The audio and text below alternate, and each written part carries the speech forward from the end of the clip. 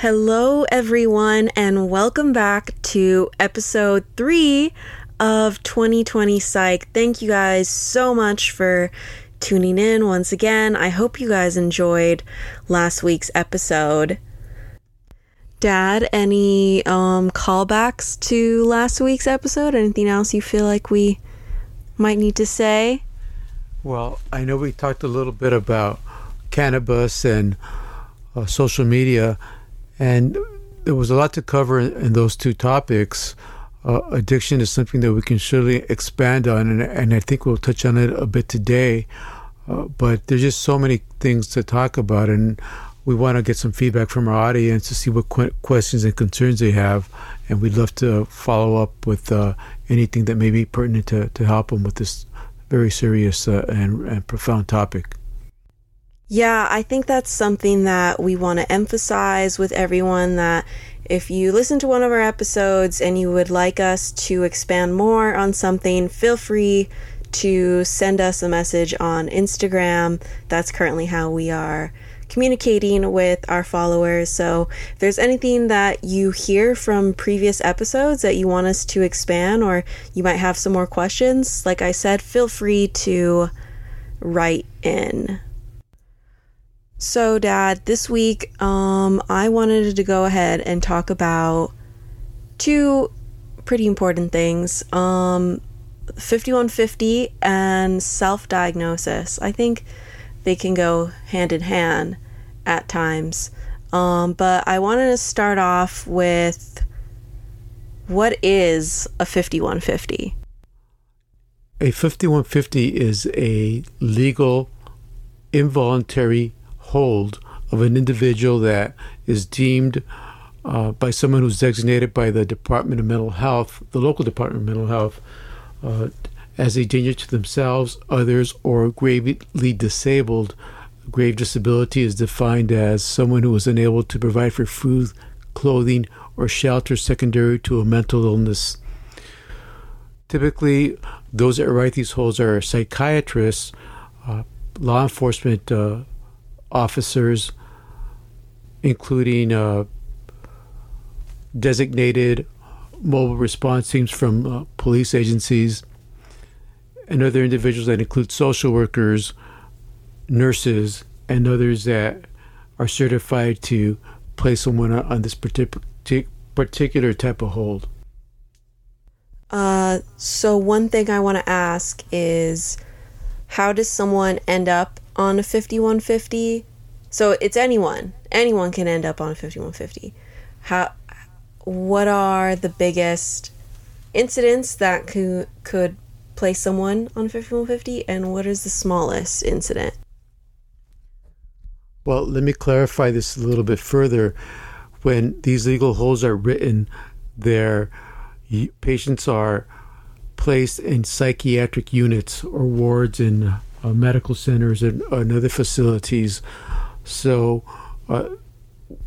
facilities that are designated to have patients that are on involuntary holds are usually the hospitals or psychiatric wards that where patients can be housed for usually a 72-hour period initially, where a psychiatric team will evaluate a patient during that time to see if the patient needs an extended hold. But typically, the patients that are coming into at least the hospital where I practice are brought in by law enforcement, and these are individuals that sometimes are found in the street. They can be acting in a bizarre manner. It's not unusual for them to be under the influence of various drugs, including amphetamines and cannabis. It's usually that combination that we see that patients are brought into the hospital because of their having and they're intoxicated under the influence of those two substances, and they may or may not have a pre-existing mental disorder as well. So it can be a variety of things, something that can be so outlandish, like somebody climbing up a traffic light pole because they think that there's wild animals chasing them, to someone walking on the freeway thinking that somebody's after them. So there's just so many instances and situations that that can land somebody on a involuntary legal psychiatrical. What about someone, I think maybe the more common that people might relate to is maybe someone that is depressed or has a suicide attempt. Are those people that often get put on 5150s? Yes, sometimes when someone attempts suicide and overdose, and either they themselves or somebody else will call 911, and law enforcement comes over with the paramedics, and they'll either ask the patient, do they want to come over voluntarily, and if they don't agree with the voluntary admission, then they'll go ahead and place them on that legal hold and take them to the closest emergency room. So what are your, let's say I find myself on a 5150, what are my rights as a patient, and what can I do what can I do if I need to pull myself out of a situation where I don't feel like I need to be on a voluntary hold? Do you ever have patients like that come in and either are sane enough where they feel like they don't need a involuntary hold, or they just don't want to be there?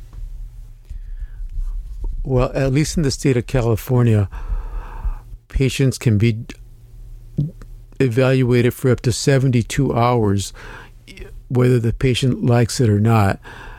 And oftentimes patients feel that they don't really need to be in the hospital, and they may argue. They certainly can call patients' rights, but it's up to the discretion of the psychiatrist to terminate the hold early or not.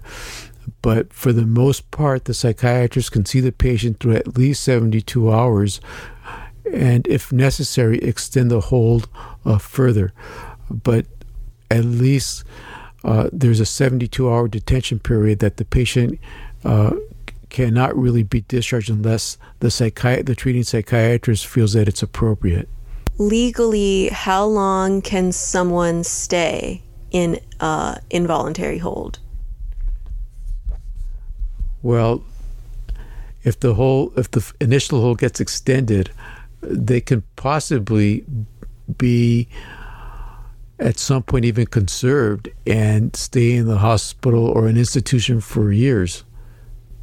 So it's not always a short stay. Sometimes it needs to be prolonged, though the vast majority of I would say inpatient psychiatric hospitalizations are crisis intervention that will last only a few days. Can we go back to patient rights? And let's say someone does feel like they're placed on a wrongful hold. What legal actions can they take if they're involuntarily placed? Well, all local departments of mental health have a patient's right agency, and the patient's right agencies will advocate for patients, and they will come to the hospitals and assess to see if the hospitals have the legal right to keep the patient in the hospital against their will. So the patients, of course, do have rights, and the rights are respected by the hospitals. So sometimes when patients feel that they've been wrongfully placed on an initial hold, we'll reach out to a patient's right advocate, and there are definitely ways that the legal hold, involuntary hold, can be terminated, and that does happen. It's not infrequent that does happen. Also, I want to ask for people that are on the family side of things. If you have a family member that's on a 5150 of some kind, can you visit them? What's something that a family member should be aware of? Well, first and foremost, the privacy of the patient needs to be respected. So the patient has to authorize or give consent for family or friends to be able to be made aware that they're, first of all, in the hospital, and the patient has to give consent to the the health treatment team to be able to disclose information about them. So because of issues of confidentiality, the patient first has to be able to give permission for the hospital staff to speak to anybody about their care. Of course, they are allowed visitors, they are allowed phone calls, but one thing is that they're not allowed are cell phones or electronic devices because of the same privacy issues for their peers and themselves, actually. I wanted to ask about the legal aftermath of a 5150. Let's say you do get placed on one. What does that do for your future, like applying to jobs? Is that something that goes on your record? What does that do? Well, again, all medical records are protected by HIPAA and confidentiality, though if you are placed on an involuntary psychiatric hold, the Department of Justice wants to know because you're not allowed to purchase a firearm for 5 years. So that's one of the things that the hospitals are forced to report to the DOJ, that they are placed on a 5150, so they won't be able to purchase firearms. Okay, now I want to backtrack a little bit to the topic of self-diagnosis, because I think it is tied to 5150s. And in your experience, has self-diagnosis, when a patient has come in self-diagnosed, is it accurate or not? And usually it isn't. And it's sort of difficult to be able to self-diagnose, and it's usually best left to the hands of experts, though you can look up certain symptoms lists and diagnostic criteria, but more often than not, patients will come in typically saying, say, for example, they have bipolar disorder, and usually that's very inaccurate. So there are some perils in being able to self-diagnose and also self-treat, which is even a little more challenging. So, but because people look up in the internet, they'll look up certain diagnoses, and they'll feel, look, I mean, I know I meet the criteria for that, but in actuality, it's seldom the case. At least that's been my experience.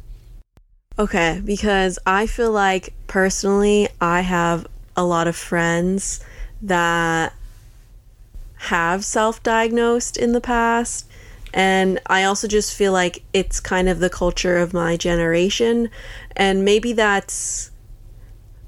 I'd be interested to hear your thoughts on it, because it's like, are we more self-aware of ourselves and that's why we feel compelled to make these very serious self-diagnoses? Or like, what's the difference between being self-aware and then self-diagnosing yourself? I think that'd be really interesting to talk about. Well, it's actually an interesting topic, because I think in the United States, most primary care physicians are guilty of not being aware of mental health. And I say that because there's so many patients that do suffer from mental illness, particularly, say, depression, that go undiagnosed. And I know that in Europe, such as in England and the United Kingdom, where they have the National Health Service, their doctors seem to be a lot more in tune with mental illness that we are here in America. And they are actually responsible for managing most of the psychiatric issues that their patients have. And I know that the psychiatrists will only get referred cases that go into the hospital and more challenging cases. And I think that speaks a lot to the lack of mental health awareness in the United States. I think that many of our specialists, like our OBGYN doctors, fail to recognize postpartum depression. And really, it's a shame, because it's that's a huge patient population that gets neglected. And so if you're forced to self-diagnose, maybe it's because your doctors aren't helping you with that issue of diagnosing. which it should be their responsibility. So I put a lot of that lack of awareness, and where people or patients have to attempt a self-diagnosis because their clinicians, their doctors aren't doing that for them. So I think that what's more prudent is that if you feel like if you have a problem, some emotional issues, well, get some help. Reach out with some professionals. Don't try to do this by yourself, because that's not always the best way to go. I think it's interesting you bring up the practices in the UK and how the primary care doctors, that's mental health is something that they also are mindful of. I can talk about my personal experience. I was diagnosed with depression in fall 2016. At the same time, I was diagnosed with PCOS. And when I went to the OBGYN, those dots weren't connected. And it's something that I later had to find out myself when I did my own research on my disorder, PCOS, that I found out that it's common for women with PCOS to be diagnosed with depression. So I just think I think it's interesting that healthcare in America, there's no emphasis on the holistic being. There's no mind. I feel like there's no mind-body connection in our healthcare, and I think the mind has so much to do with your physical health, and your physical health is also oftentimes a reflection of your mental health, and that's something that I personally didn't realize until I was very much older and had to go through my own personal experiences with my mental health journey and my physical health journey, that I figured out oh, it's connected. Oh, it all matters. So with that, I want to ask, how does someone start doing research on a disorder that they were diagnosed with? Where are good places to look? Where shouldn't they look? Where should they trust? Well, the best websites are really the ones that are evidence-based. The one that I particularly like using is something called the TRIP database, which comes out of the United Kingdom.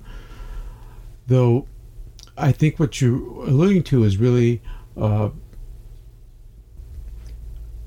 educating yourself about what you have. And I really think that that's valuable for any patient to know as much as they can about their own condition. I've always felt that the more one knows about what they have, the better off they are in dealing with it. So it takes a great deal of initiative, but it is your health, and you may want to look into what you have. And I think that educational material for any illness is important for any individual who's suffering from any given disease. It's important to self-educate, yes, and to try to get as much information as you can about what you have, because I think that'll lead for a better understanding and hopefully a better outcome as well. How much should a patient lean on their doctor for post hospital visit, post 5150?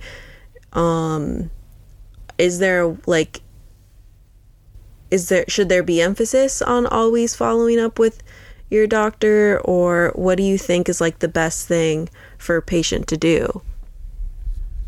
Well, when somebody is discharged from a psychiatric inpatient unit, it's prudent for them to have follow-up as quickly as possible.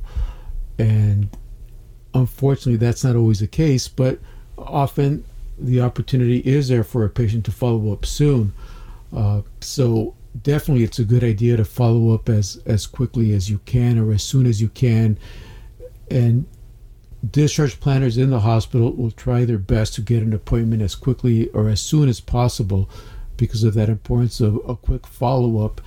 And there's certain things called partial hospitalization programs, which are great programs that are good for patients that have just been discharged from an inpatient unit, because it allows for intense close follow-up.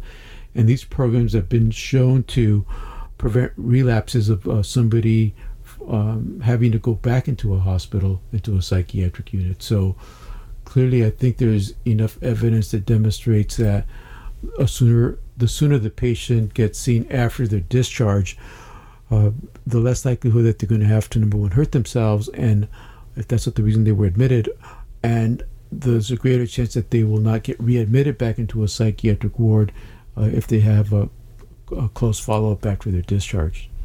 I want to just really quickly go back to the conversation of self-awareness versus like self-diagnosing, because I really feel it's very common for people my age. And what would you say for someone that hasn't been placed on 5150 before, has no prior history of psychiatric care?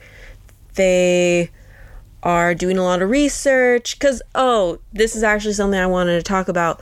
There's a lot of like online tests that you can do of like find out if you're a narcissist, things like that. Like, what do you say to the person that, like I said, no psychiatric care prior to this, is on the internet doing a bunch of research? They're like, I'm a narcissist, I'm a sociopath, whatever, they're self-diagnosing. What's the best word of advice you could give to someone my age doing something like that? Well, that's interesting. For patients that are having some sort of impairment, and that sort of needs to be the key here.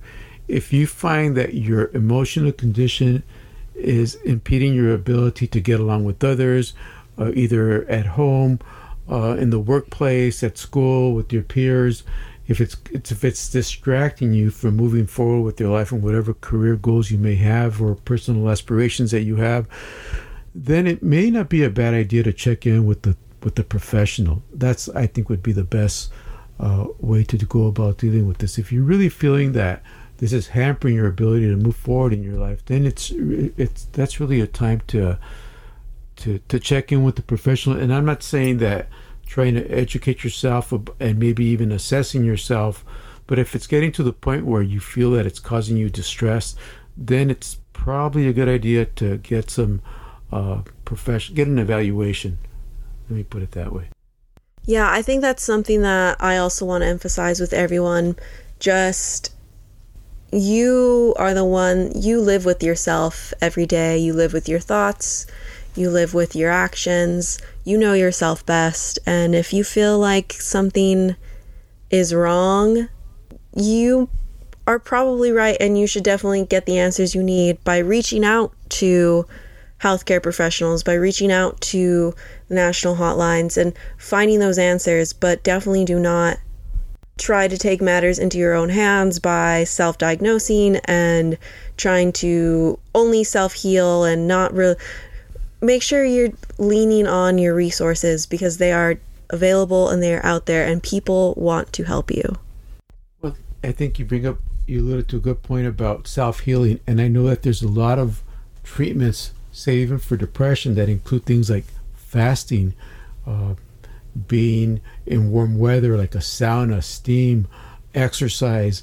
There's a lot of non-pharmacological treatments, including exercise, that will help someone get out of a depression. So there's a lot of things that an individual can do for themselves to make themselves feel better, and that's really important. That can't be overemphasized. But when you've tried those methods and they're not working, you may need a little more help, a little more professional guidance, be it some therapy, maybe some medications. So I think it's important for everyone to know that treatments are multifaceted, and the more things that you're doing to help yourself, the better your outcome is likely to be. So overall, I'd like to just summarize and just recommend to those that feel that they're having some distress, some emotions that they can't bear, that they can't shake, or that they feeling troubled by, if you try self-healing and whatever it is that you're doing isn't helping, then at that point I think it's a good idea to reach out for some professional guidance and maybe some therapy. But if you have that awareness that you're not feeling well inside, that something's bothering you that you just can't get rid of no matter how you try, and it's causing you problems with your relationships and having even causing you some difficulties focusing because you have a lot of stress and so forth, then that may be an indicator that, or those are all indicators that you may need to get a little more help. And I would encourage anyone who is feeling that way to reach out to try to get an evaluation and hopefully some therapy. Thank you guys so much for listening this week and tuning in. If you have any questions and want to hear more from us, feel free to message us. Thank you once again, and I hope you have a great day.